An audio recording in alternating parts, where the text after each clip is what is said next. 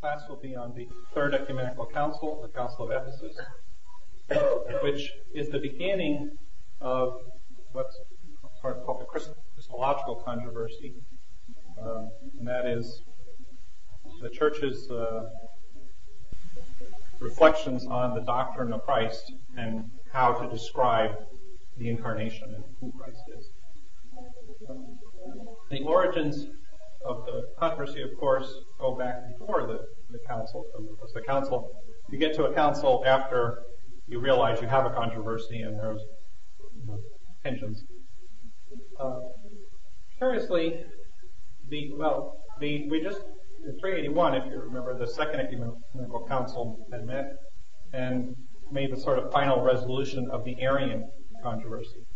Now, the people who were central in the Second Ecumenical Council actually were very prominent in leading into the Third Council. The Second Ecumenical Council was led originally. The original president of the council was the Patriarch Meletius of Antioch, who was the friend of St. Basil, who had been the kind of opponent of Arianism in the East. And he was sort of one of the most prominent anti-Arians in the Eastern Church, and it's essentially his church and his supporters who had composed the Second Ecumenical Council. Within his church, he had a number of priests and lectors who later became famous. One of them is John Chrysostom, and some of the others are Diodore of Tarsus was kind of prominent teacher. He later became Bishop of Tarsus, but he started out as a priest under Meletius. And then one of Diodore's disciples was Theodore, who later became Bishop of Mopsuestia.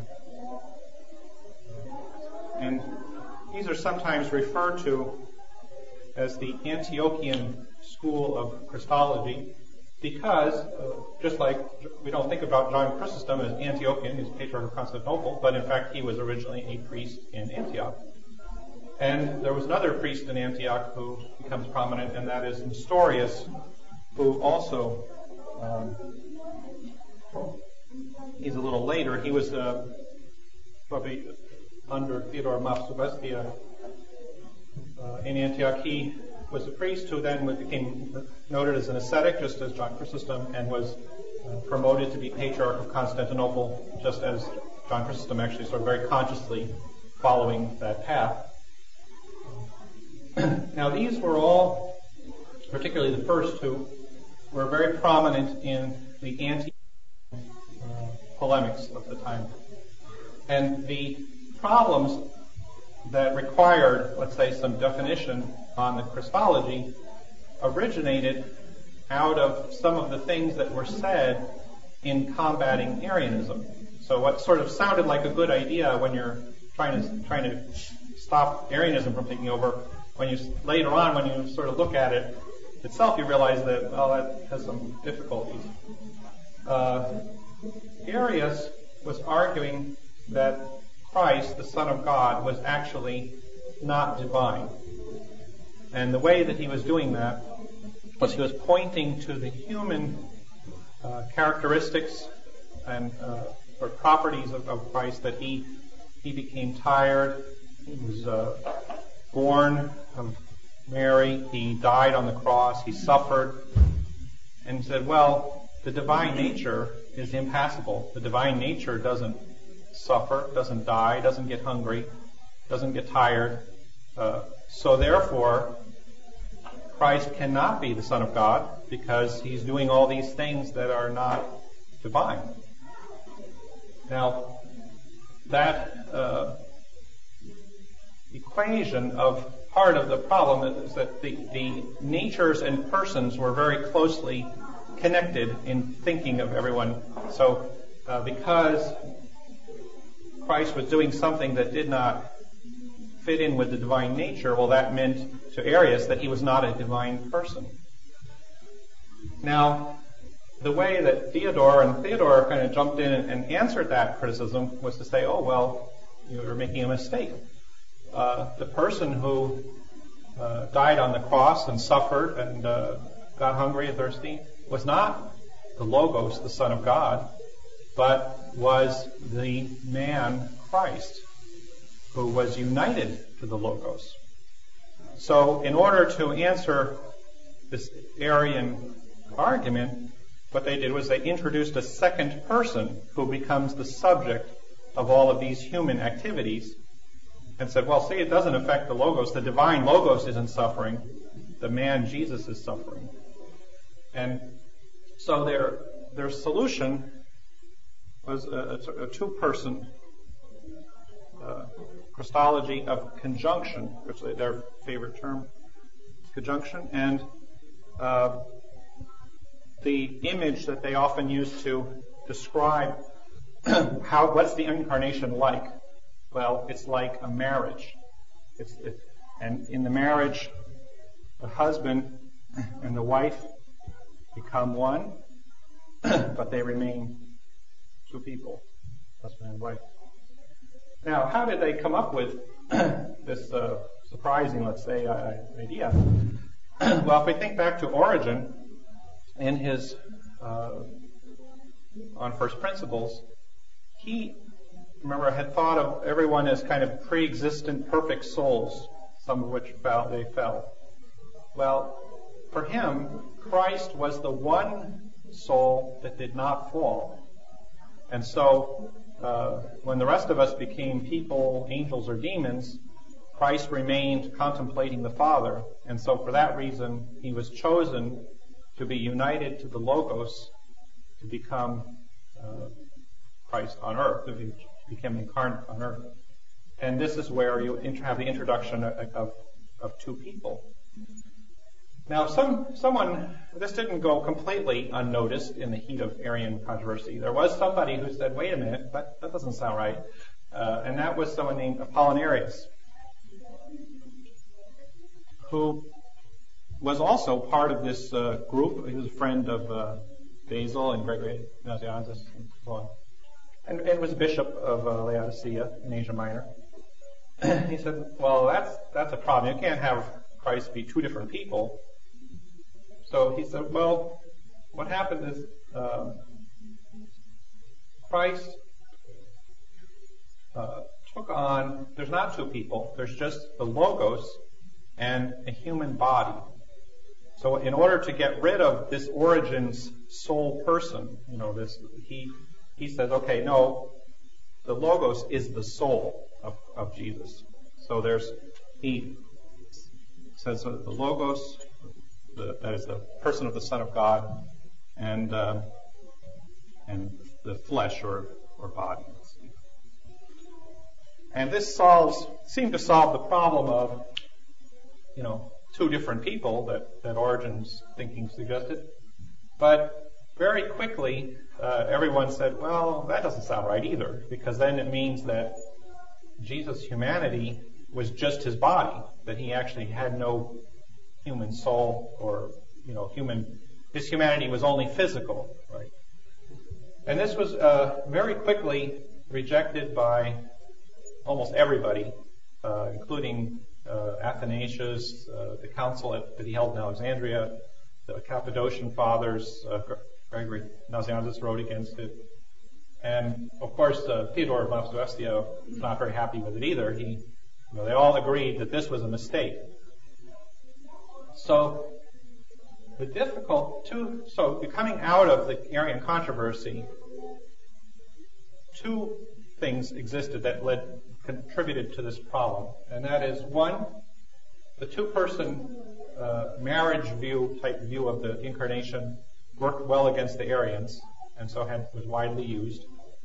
Second, Apollinarius, trying to correct that error, himself had been quickly condemned by everyone as creating a new error. And what got lost was that Apollinarius had actually seen a real problem. That he had noticed that this led to something which we don't want, which is that the person dying on the cross is not the Son of God. But that kind of got overshadowed by everybody rushing to condemn him for saying that there was no human soul. So the balance of attention, in a way, when you come out of the Second Ecumenical Council, of which Theodore Mopsuestia was one of the fathers of the Second Council, was towards this two-person theology and sort of and rejection. The thing everyone agreed about was that Apollinaris was wrong. So we know that. But no one had so there wasn't any limits really put on this type of thinking until one of Nestorius was a priest in Antioch who was very famous for his eloquence and asceticism, and he was invited to become the Patriarch of Constantinople. He came up there and he heard a sermon by one of the priests very shortly after his consecration, in which Mary was referred to as the Mother of God, or the Theotokos. And he decided that that was completely wrong. That was the heresy, because who was Mary the mother of? Not Logos. God, Logos, is begotten of the Father. Who is the person born of Mary? The man Jesus. If you follow Origen, the pre-existent soul was born of Mary, not the Logos. And so he wanted to refer to her as either the mother of man or the mother of Christ. Now because in the Nestorius' thinking, as in the others, they did not want to they weren't wanting to completely say, well, Jesus and the Logos are two separate people entirely. They saw them as two separate people who were united in the appearance of one Christ. And so that conjunction, then, the conjunction was called Christ, but essentially it was the man Jesus, joined with the Logos, sort of. And as many people at the time started to point out, this is kind of it wasn't really that different from someone being inspired by God, such as a prophet. And Antiochus said, well, it's a sort of more perfect conjunction than a prophet would have. But still, it's kind of was a difference of degrees. Jesus' union with the Logos was better than that of the prophets, but it didn't have an essential difference.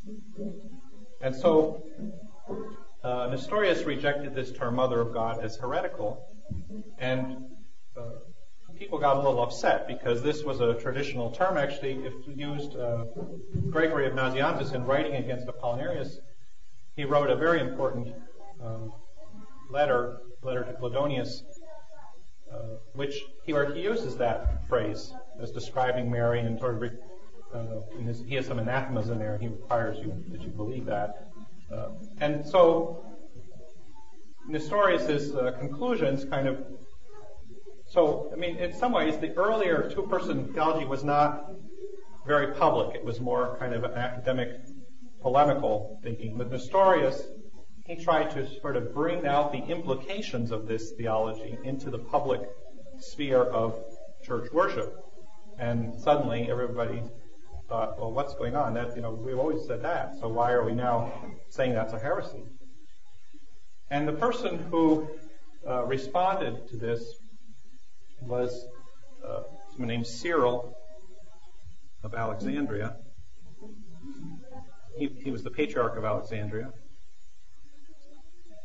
He was the nephew of Patriarch Theophilus of Alexandria, who was the one who had deposed John Chrysostom.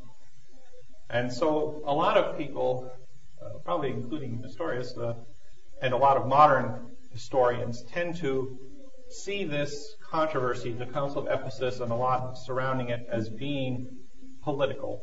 That this is just the evil Theophilus succeeded in getting rid of John Chrysostom, and now his evil nephew Cyril is out to get this poor Nestorius up there and kind of get him deposed on some made-up thing. And actually, a lot of modern church historians are treated exactly like this because they justify Theodore and Nestorius. They see that as really being kind of, well, that was okay, and Cyril was just making trouble for political gain. And also, Cyril had the disadvantage of he did not have a very precise theological language. And so in that sense, Cyril is not a great systematic theologian, but what Cyril had was a kind of clear understanding of what was essential in Orthodox theology. And so, from the Orthodox Church's point of view, and Eastern Church in general, the Monophysites also with us revere him as kind of one of the great theologians of the Church, because he reached this kind of defense of what was essential, even though he couldn't explain it that well. And it's a good point. In Orthodox theology, it's not the cleverness of the explanations or their philosophical subtlety, but it's rather that the truth is preserved even when you can't explain it. You're still preserving it, and this is what makes him one of our great fathers.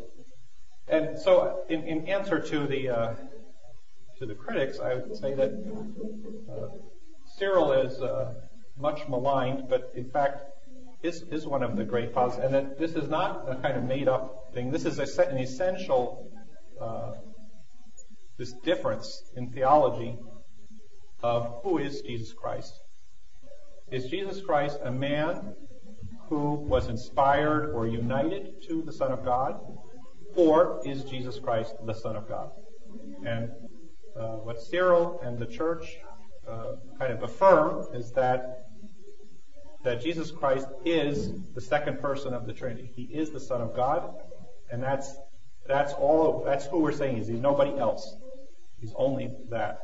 And he's the second person of the Trinity with a human nature, but that does not mean, but not another person. Well, so the person who was on earth, was born, is the Son of God is born. The Son of God is the one suffering on earth. The Son of God is the one who died on the cross and rose from the dead. And that is kind of the essential message, essential Christian message. And so Cyril, he did go to great lengths to fight against Nestorius, and people have seen that as sort of kind of he wasn't very gentlemanly, and he was a hardball politician.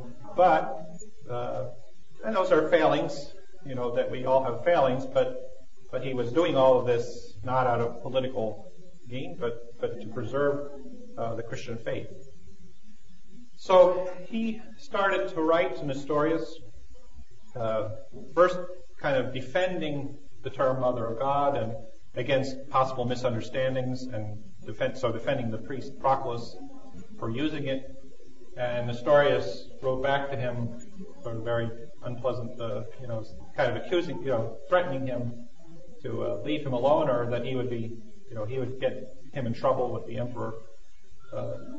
But then Cyril referred things over to the Pope Celestine at the time, and Pope Celestine held a council in Rome which condemned Nestorius there. Now the interesting thing is that they condemned Nestorius and gave him 10 days to repent or be deposed, which was communicated back through Cyril.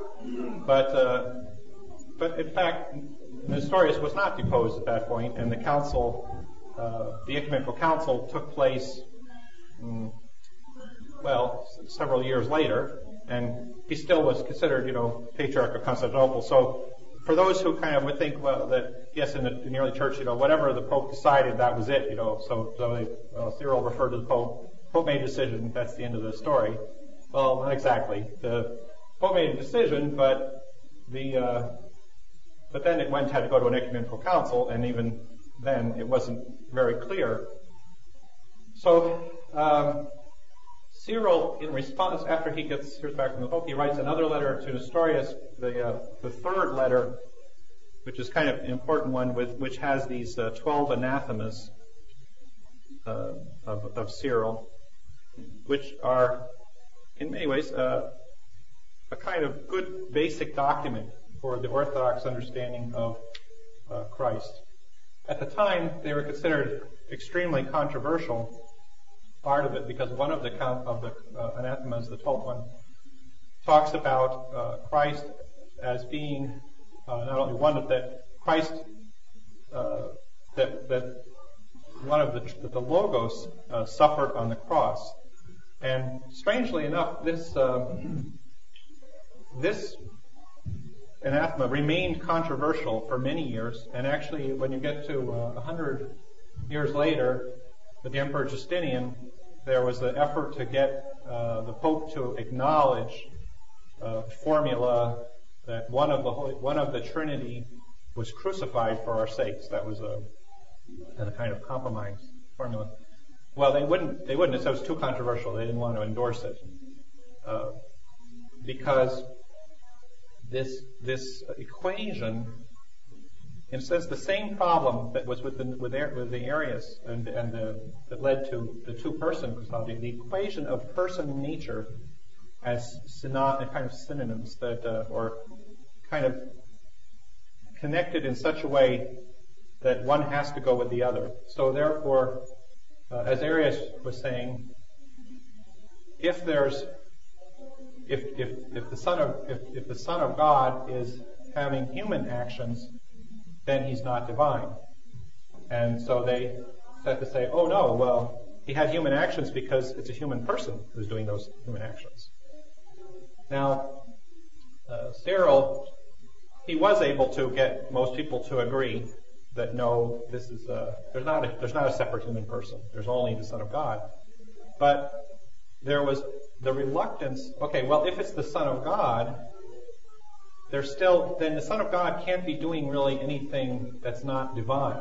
In other words, so that there was still a reluctance to attribute suffering directly to the Logos because the Son of God is divine, and so there can't be any non-divine things happening. Of course, how do you explain that? In a way, so it remained a controversial issue, and part of that is because this Antiochian school of theology hangs around for quite a while after this council. But the final solution is in a certain sense, the freedom of the divine person to operate outside of his own divine nature. And somehow mentally that was hard for people to come to see the divine Son of God doing things that were not divine, that divine nature can't do, like die. Divine nature can't die. So how does the divine person die? Well, he does it through human nature. And so that kind of ability to separate the person from the constraints of his own nature was a gradual process that really is complete in the Fifth Ecumenical Council, 2 more councils down the road. So Cyril writes this letter with these anathemas, which very kind of strongly put his position of the Logos is the person of Christ. There's no separate human person. And he sends this off to Nestorius. Nestorius refuses to acknowledge it, and the emperor decides, okay, we have a disagreement, let's have an ecumenical council to decide it. And this council is held in Ephesus, and Cyril goes there with many bishops, ultimately about 200 bishops supporting him. And Nestorius goes, but and up to that point, he's still been serving as patriarch. When he gets to Ephesus, Cyril and the Metropolitan of Ephesus don't want him to serve because they see him as kind of standing on trial, and he's offended, and so he won't participate in the council. meanwhile, the supporters, the bishop of Antioch, now no longer Meletius, has died. His name is John of Antioch. And his bishops, he has 34 bishops coming up. They are ostensibly supporting, Nestorius was one of their guys that's up in Constantinople, so they're coming up to support him. But they're coming very slowly. And the council's supposed to start on Pentecost, and nobody shows, and they don't show. Cyril's there, his people are there. So finally he decides, okay, we're just going to have the council. And so they meet. Nestorius refuses to come. He's condemned in absence, and his letters are read, and they're condemned. Cyril's letters are endorsed as orthodox. And that's fine, except that the emperor apparently was somewhat favoring, the emperor was favoring his patriarch, and so the imperial count who was there overseeing the council is not happy with Cyril for having gone ahead and held this council, even though Nestorius is not participating and John of Antioch is not there. So a little later, when John of Antioch and his bishops get there, the count meets with them, and Cyril's council sends a delegation of bishops to meet with John of Antioch, and John refuses to see them, and the soldiers kind of beat up the bishops and wound them and send them back covered with wounds to the council. And John and his 34 bishops hold a council which they consider that they are the ecumenical council, and they defrock Cyril for disorderly conduct in holding the council without them, and second for heresy, that the 12 anathemas are heretical and therefore put out. So the council gets mad, and Cyril's council doesn't like that and don't like what happened to the delegates, so they depose John of Antioch and his 34 guys. So the emperor hears about this, and then he's annoyed because he's hoping the whole thing will be solved, and it's not solved, that they've all excommunicated each other. So his solution is that he takes Nestorius and Cyril and he puts them both in jail. And said, okay, you're both deposed, you're both in jail. Now the rest of you, work it out. Interestingly, John wasn't put in jail, which you would think maybe he should be, and he actually at that point, he tried to dismiss the council and to go home, but the 200 supporters of Cyril would not leave. And even when, I guess the troops tried cutting off their food supply and just supplying the 34 Antiochian bishops and to drive out the others, but they wouldn't go. And so finally, the emperor realizes that the majority of people are supporting Cyril, so he agrees to let Cyril out, and Cyril goes back to Alexandria. And finally, everybody goes home, but the Antiochians are still in schism from the rest of the church at this point, because they don't, they're condemning Cyril, and they're deposed by the rest, and so that doesn't sound very, that's not satisfactory either. So they negotiate for a couple of years, and finally, in 433, they have the Formula of Union, which was actually a formula of faith, a confession of faith drawn up by John of Antioch, with some kind of references to Cyril's objections to Nestorius. Several things. John agreed to condemn Nestorius. So ultimately, it's interesting that people try to see the whole Antiochian tradition as a kind of a solid block that's unchangeable. So they say, well, look, Cyril, ultimately he makes a deal with John of Antioch, but he condemns Nestorius. So that shows that really Cyril was just out to get Nestorius because he was Patriarch of Constantinople.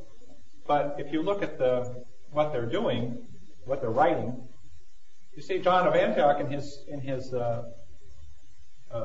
confession of faith that he agrees to, ultimately agrees that there's one hypostatic union, that Christ, and he agrees that Nestorius is a heretic, and agrees to his deposition.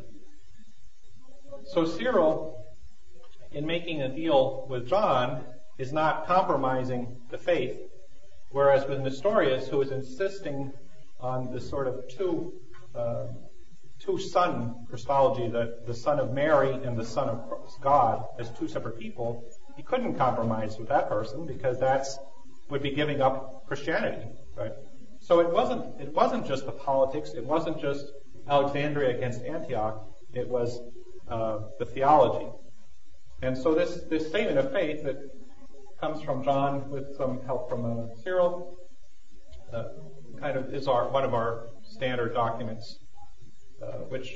Now the interesting thing is in that statement we have it's the one person, and also this is where two natures. Cyril agrees to two natures at this point.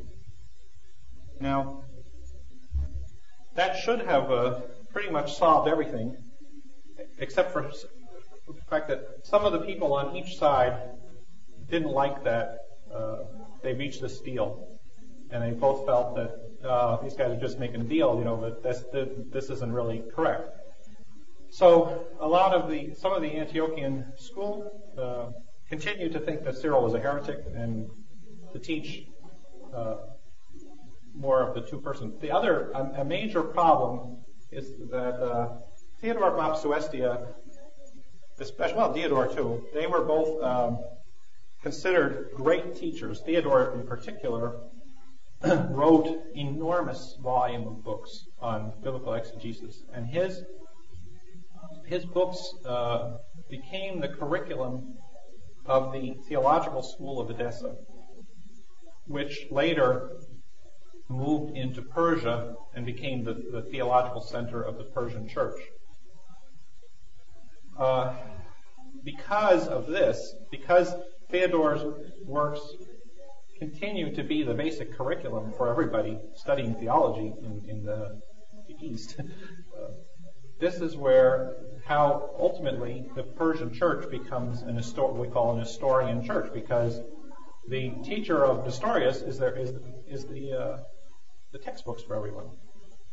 On the other side, Cyril's archdeacon Dioscorus also felt that the deal was a mistake and that they shouldn't have agreed to this idea of two natures.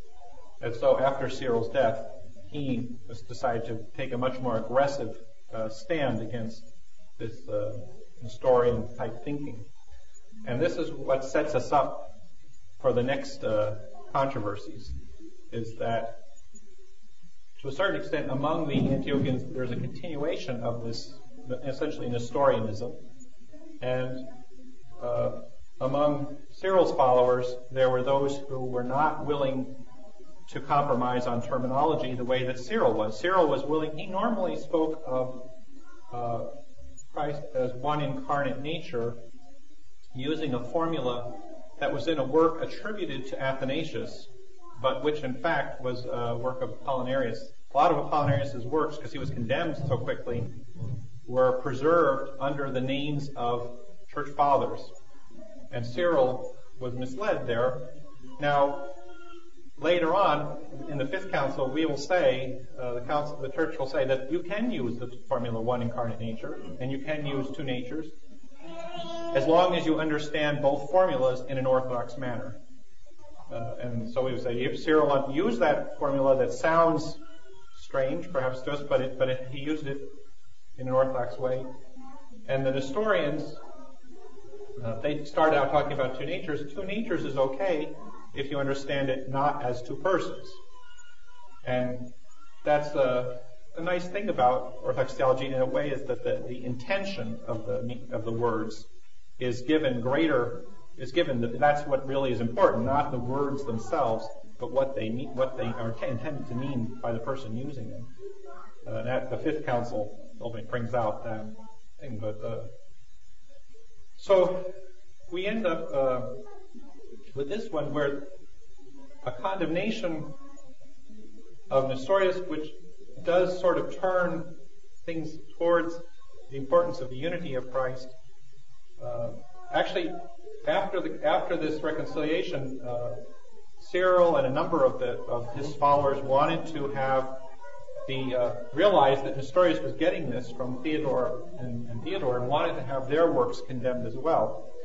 But the emperor, who all along wanted just to keep everybody quiet and peaceful, and also John of Antioch would not like that. I didn't like the idea of having all their theological books burned, so they said no, and the emperor wouldn't let it happen, and so it was put off.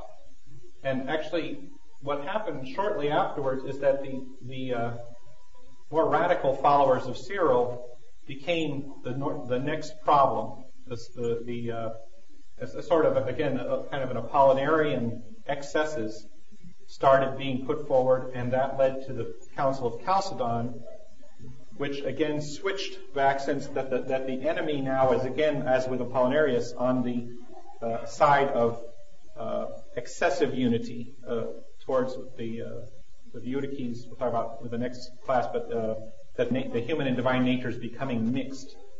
And so Pope Leo, who was at the time of Chalcedon, looked to these Antiochian writers and their disciples as his main supporters against excessive kind of Apollinarianism. And so that perpetuated the influence of their influence for the next 100 years as defenders of the duality of natures. But ultimately, the church will do what Cyril wanted done. Because Cyril felt that Nestorius' problems had their source in these writings, and so these writings also had to be condemned. But in the context of the danger of Eutychianism, or Apollinarianism, the church wasn't willing to do that because they saw the danger coming from the other way. But ultimately, in the Fifth Council, the church will end up condemning these two authors. About the part of the problem also is that they had already, before all this happened, they had already died. So some people said, well, how are you going to condemn people that are already dead? But in fact, the church does condemn the writings of dead people. In the case of Origen, when he was condemned in 400, and later he's also condemned at the Fifth Council. It's because when their ideas are perpetuated in the church, the heretical ideas, that it's necessary to condemn them, even though the person may have died, without, as a member of the church, without being condemned. But you're saying that, well, that may be, but you still want to, that the errors in the person's writings are so significant, you want to condemn them. Just to mention some of the theological, before the council, a lot of the basic theological, Christological tradition had already been established in the church in the writings of Athanasius. His letter to Epictetus is heavily quoted through this whole controversy. Gregory Nazianzus, I mentioned his letter to Cledonius, is kind of seen as a basic source text of Christology all through the controversy. Everybody quotes it. And then Cyril becomes also a major source going forward. And in the councils, his letters to Nestorius were held up as the main letters, and certainly the anathemas are their standard. But he's also later he wrote letters to Sacensis and to Acacius of Melitene those are the ones that are actually quoted more often by the later fathers, that are as kind of the best explanations of his Christology. And there's Cyril was not very well liked in the West, and when there's a novel called Hypatia, which Cyril is the villain by Kingsley, I think, in the 19th century, because he was seen as the sort of scheming guy, who was ruthless, and so not a lot of Cyril has been translated, but there are some letters of his in the Ecumenical Council volume of the Nicene Fathers, the volume 14. His letters some of his letters are in there. There's a volume of Oxford Press has a volume of his letters translated by Wickham, and you may have this. St. Vladimir's has this relatively inexpensive edition of one of his later works, The Unity of Christ, which is considered kind of his most mature and moderate work on Christology. Oddly, not one that's frequently quoted, though. The letters are more often quoted by the later fathers. But you can but this John McGuckin has a very nice introduction here too. That's available. Cyril, before this all emerged, he was mainly a person who wrote about exegesis, and he was following in the line of Origen with the allegorical, the moral. The three levels of exegesis: the literal, moral, and allegorical, and also interest in Hebrew and the various Greek translations to try, definitely in the Alexandrian school of Old Testament theology, the Septuagint was not considered as having necessarily a special place. I mean, they were trying to get back to the Hebrew in their Old Testament studies. Cyril, in some ways, is more is kind of attractive figure in exegesis because he, unlike Origen, who saw the history of the Old Testament as essentially totally useless, and so that the literal meaning of even some of the Gospels, he thought was really unimportant, and the only thing that all of the Scripture was really only important for allegorical, spiritual allegory. Cyril is a corrective. He uses allegory, but he's very careful to limit allegory to certain things, and he actually sees that the scriptural authors really were recording the history of Israel for our benefit, and that was sort of something useful for Christians to know, and it wasn't just all, a kind of useless cover for allegories. So his understanding of the Old Testament is much more sympathetic, probably, to our modern approach, where we also value the history in itself. I think Cyril is a very, very wonderful church father. Unfortunately, it's hard to get to read him because the Western Church was not really sympathetic with him. Are there English translations of his books on exegesis? There are a few. They're not easy to find because it's actually the Nicene Fathers. There's all the volumes they have. There's nothing. They don't have. The only place you can find any Cyril is in the Church Council volume. They don't have a volume on Cyril, and the Oxford movement. The Nicene Fathers is based on the Oxford movement series, called Fathers of the Church, and he actually had done some of Cyril's works, but when the American edition was put together, they left it out. They left Cyril out, which is. And is Cyril primarily writing Greek? Yes. Yes. Just going back to the natures of Christ, we would put a blank and say blank suffered on the cross, and another one, blank was tempted to sin. What would you put in the blank? Well, as we are, Nestorius would say the man Jesus did both of those things. We would say the Son of God did both of those things. Okay. And Cyril's, his kind of shorthand for the divine Son of God is the Logos. He always speaks of the Logos because he doesn't want to, by using the word Christ, well, that could be ambiguous. Who are you talking about? So he always says the Logos, or is actually that priest Proclus that Nestorius condemned for saying Mary, the Mother of God. He became the next patriarch of Constantinople. One second the next, and then he came up with the phrase "one of the Holy Trinity was incarnate," and that's the him only begotten Son. When we talk about one of the Holy Trinity, this is of course that's a hymn of Justinian, sort of. It's contemporary with the Fifth Ecumenical Council, but it's coming from Cyril and Proclus's attempt to clearly identify that blank as being the divine Son of God, not anyone else. But it is questions of you can ask the question, you can think about the question in different ways.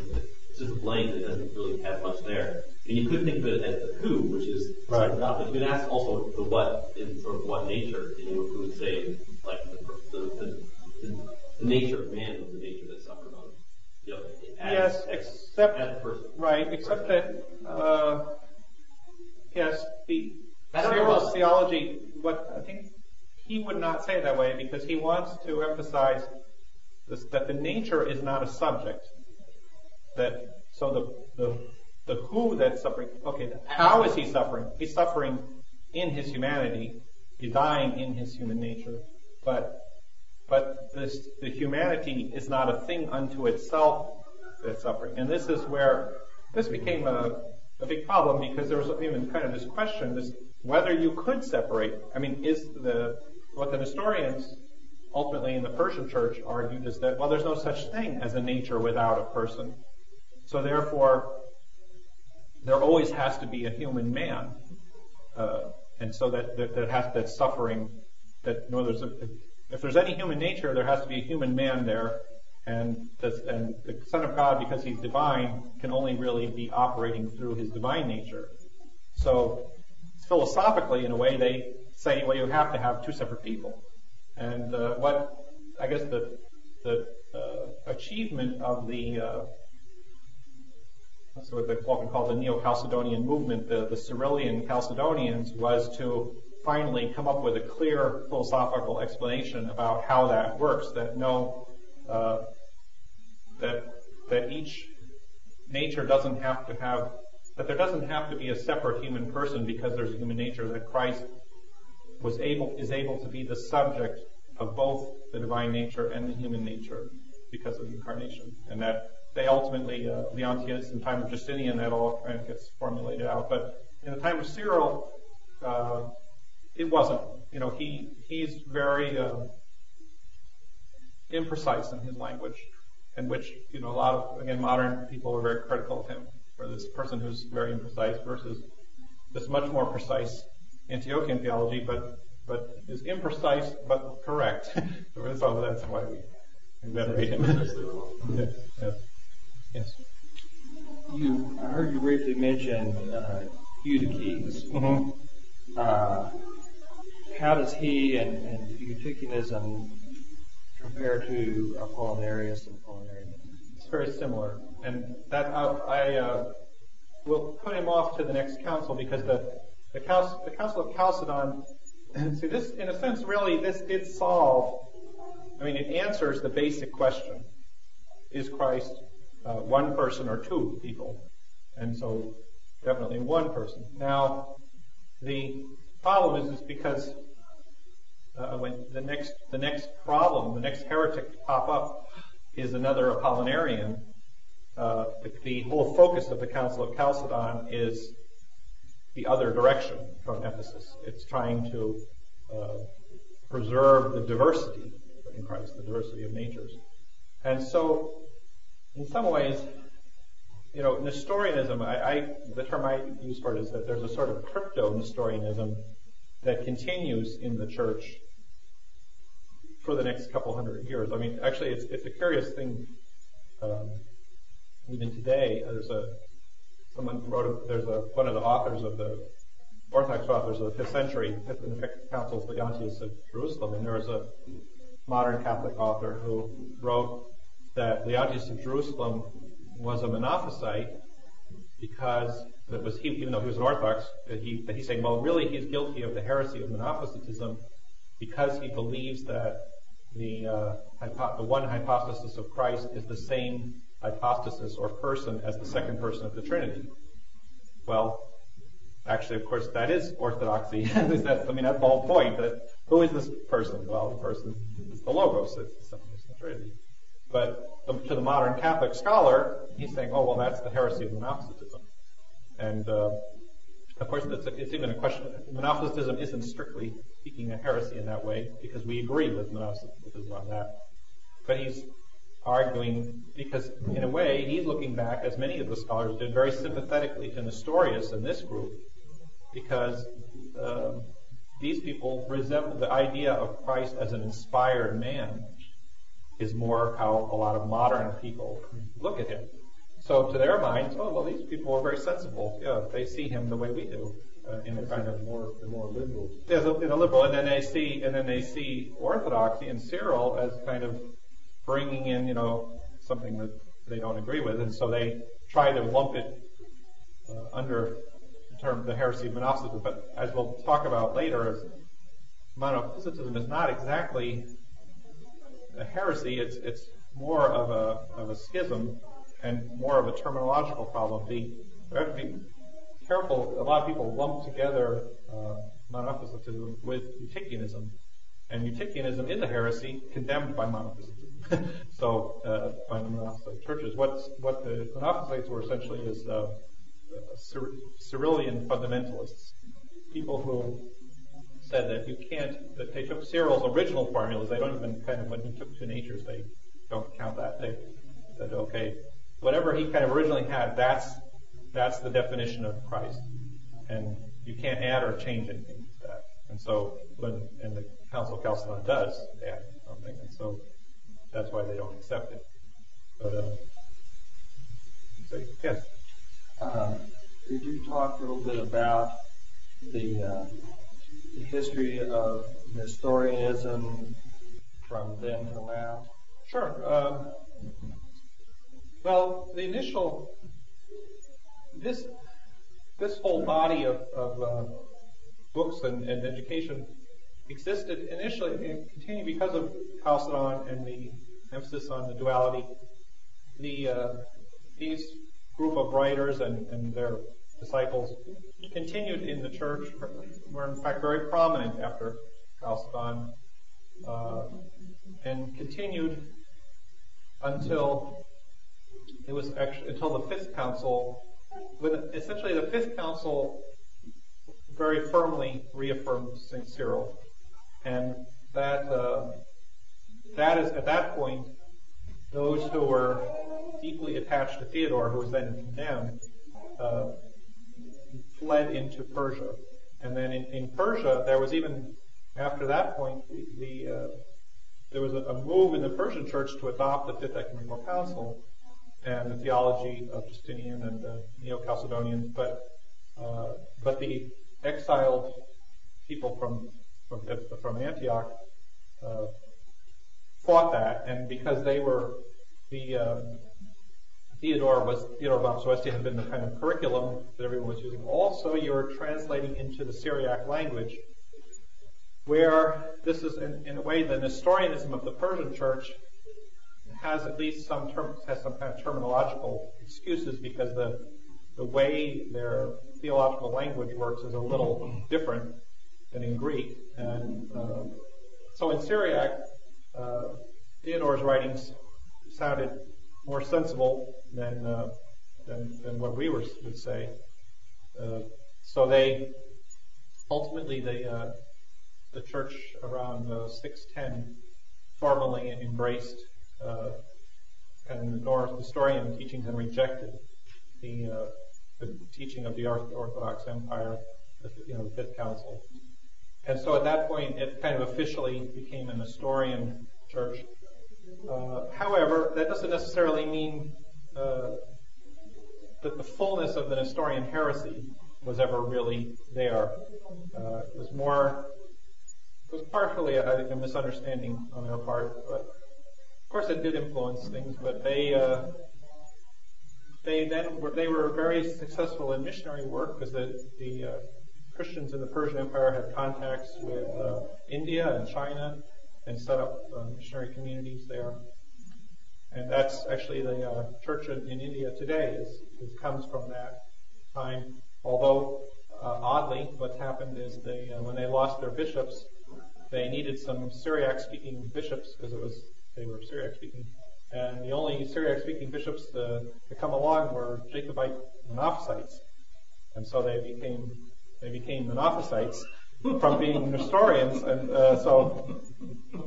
and now, because the Jacobite church is very small, it's kind of Jacobitism, Gnosticism sort of dwindled in the Roman Empire but in India, that church has remained fairly strong, so that most of the Jacobite church today are these former Nestorians.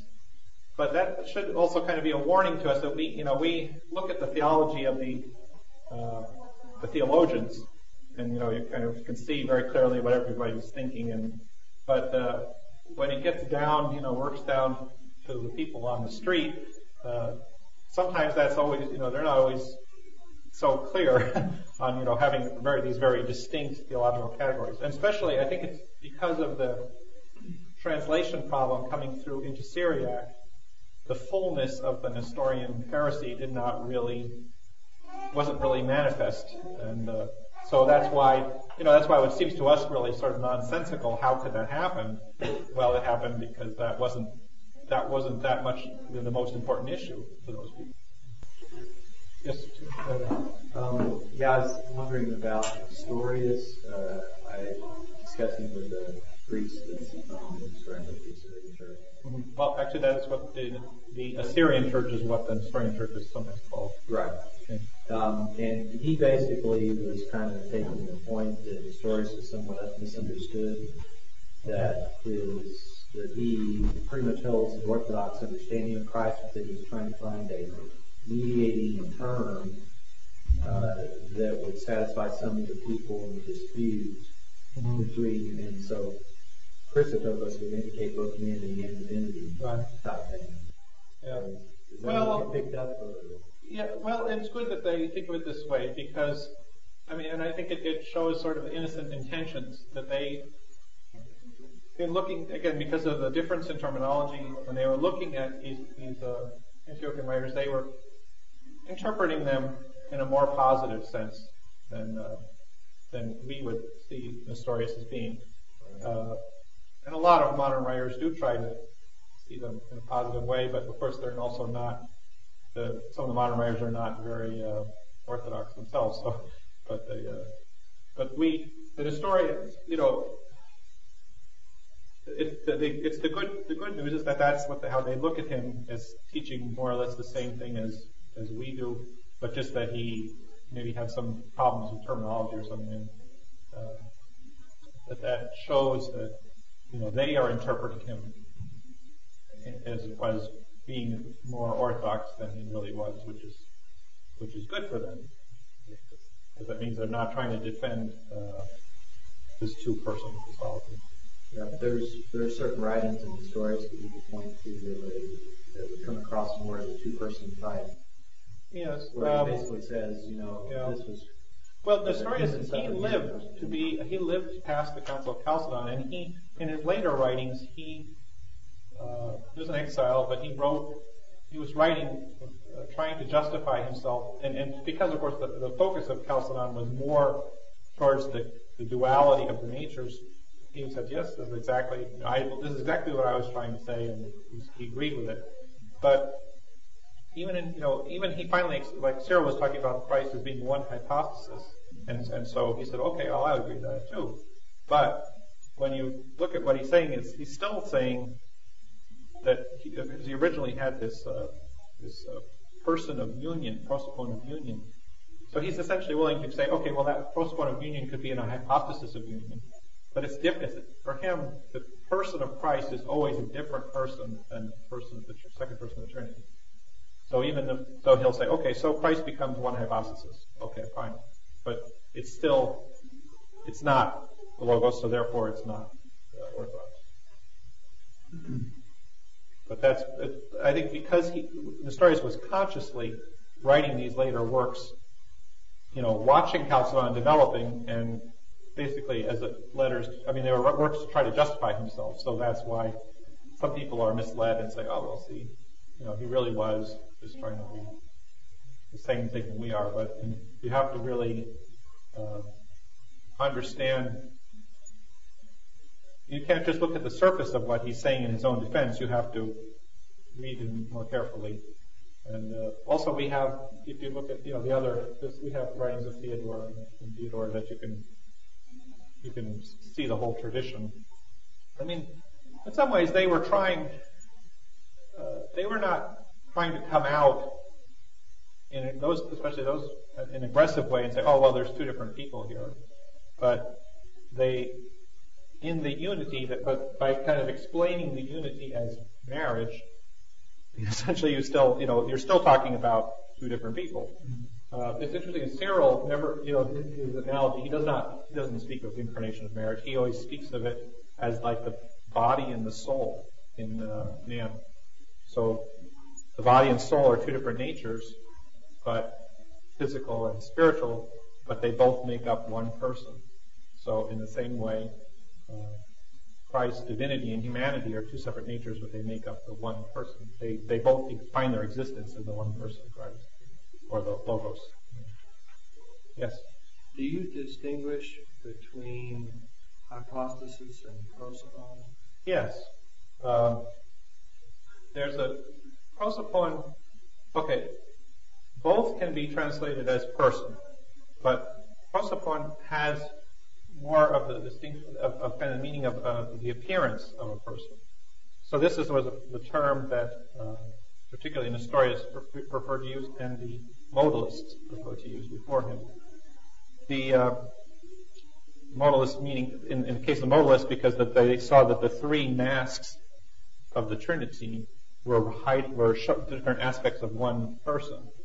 Nestorius, because the mask of Christ, the appearance of Christ holds, kind of, shows is the appearance of the two people, Logos and Son of Mary. But the term Cyril really insists on the term hypostasis, because hypostasis is the term Basil has introduced for the three persons of the Trinity. And so he's identifying, and kind of, Cyril, it's not so clear, but as you go on, the Orthodox Church more and more kind of makes it clear that especially Proclus, that hypostasis is the hypostasis of the Logos, is the one hypostasis of the Trinity. And that's, finally, really officially becomes clear in the Fifth Council. That was actually one of the ambiguities of the Fourth Council that caused problems. But the Fourth Council speaks of one hypostasis, but doesn't clarify who is that. Who's that hypostasis? The Fifth Council does. Because the hypostasis is a person, kind of the ontological reality of the person, whereas the prosopon is the appearance of the person. Yes. Anything else? Yes. My impression is that Nestorianism is alive and well in much of Western Christianity and fringes of Christianity. I'd say in Austin, Texas, there's any number of Nestorian churches with you. Yes, I think the liberal Christianity perhaps could be described as Nestorian. And New Agers too. Pardon? I think a lot of New Agers as well. That could be. Whether they even kind of aspire to Nestorianism, or whether they're just, because Nestorians at least believed in the Holy Trinity, and I don't know that all these people do, but so it may be an insult to Nestorius. Yes. to tag them with all these people. Anything else?